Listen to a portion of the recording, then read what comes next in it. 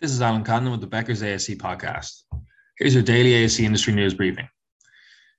5 insights from Surgery Partners' fourth quarter earnings call on February 28th. Surgery Partners recruited nearly 625 new surgeons in the fourth quarter, bringing its total number of physicians to more than 4,600. 2. Total joint replacements were up 55% in the fourth quarter and up about 88% in 2021. 3. Surgical cases grew by over 10,500 in the fourth quarter. CEO Chris Evans said the mix of surgical cases specialties has largely stabilized and gastrointestinal cases have rebounded to above pre-pandemic levels. 4. Over 80% of Surgery Partners facilities perform musculoskeletal procedures and about 60% can perform cardiac procedures. 5. Surgery Partners has 39 robots and plans to add 4 more by the end of 2022. United Health Group has decided to stop mailing prior authorization and clinical decisions to providers on paper.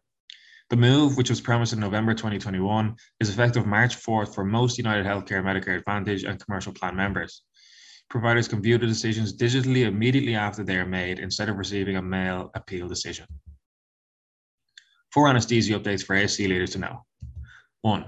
The cost of anesthesiology rises after ASC's contract with corporate physician management companies, especially those backed by private equity, according to a new study published in JAMA Internal Medicine.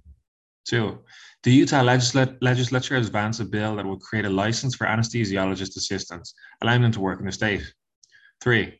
Relatives of the late actor Bill Paxton reached a $1 million settlement against General Anesthesia Specialist Partnership in Los Angeles after the group denied responsibility for the actor's death after having heart surgery in 2017. 4.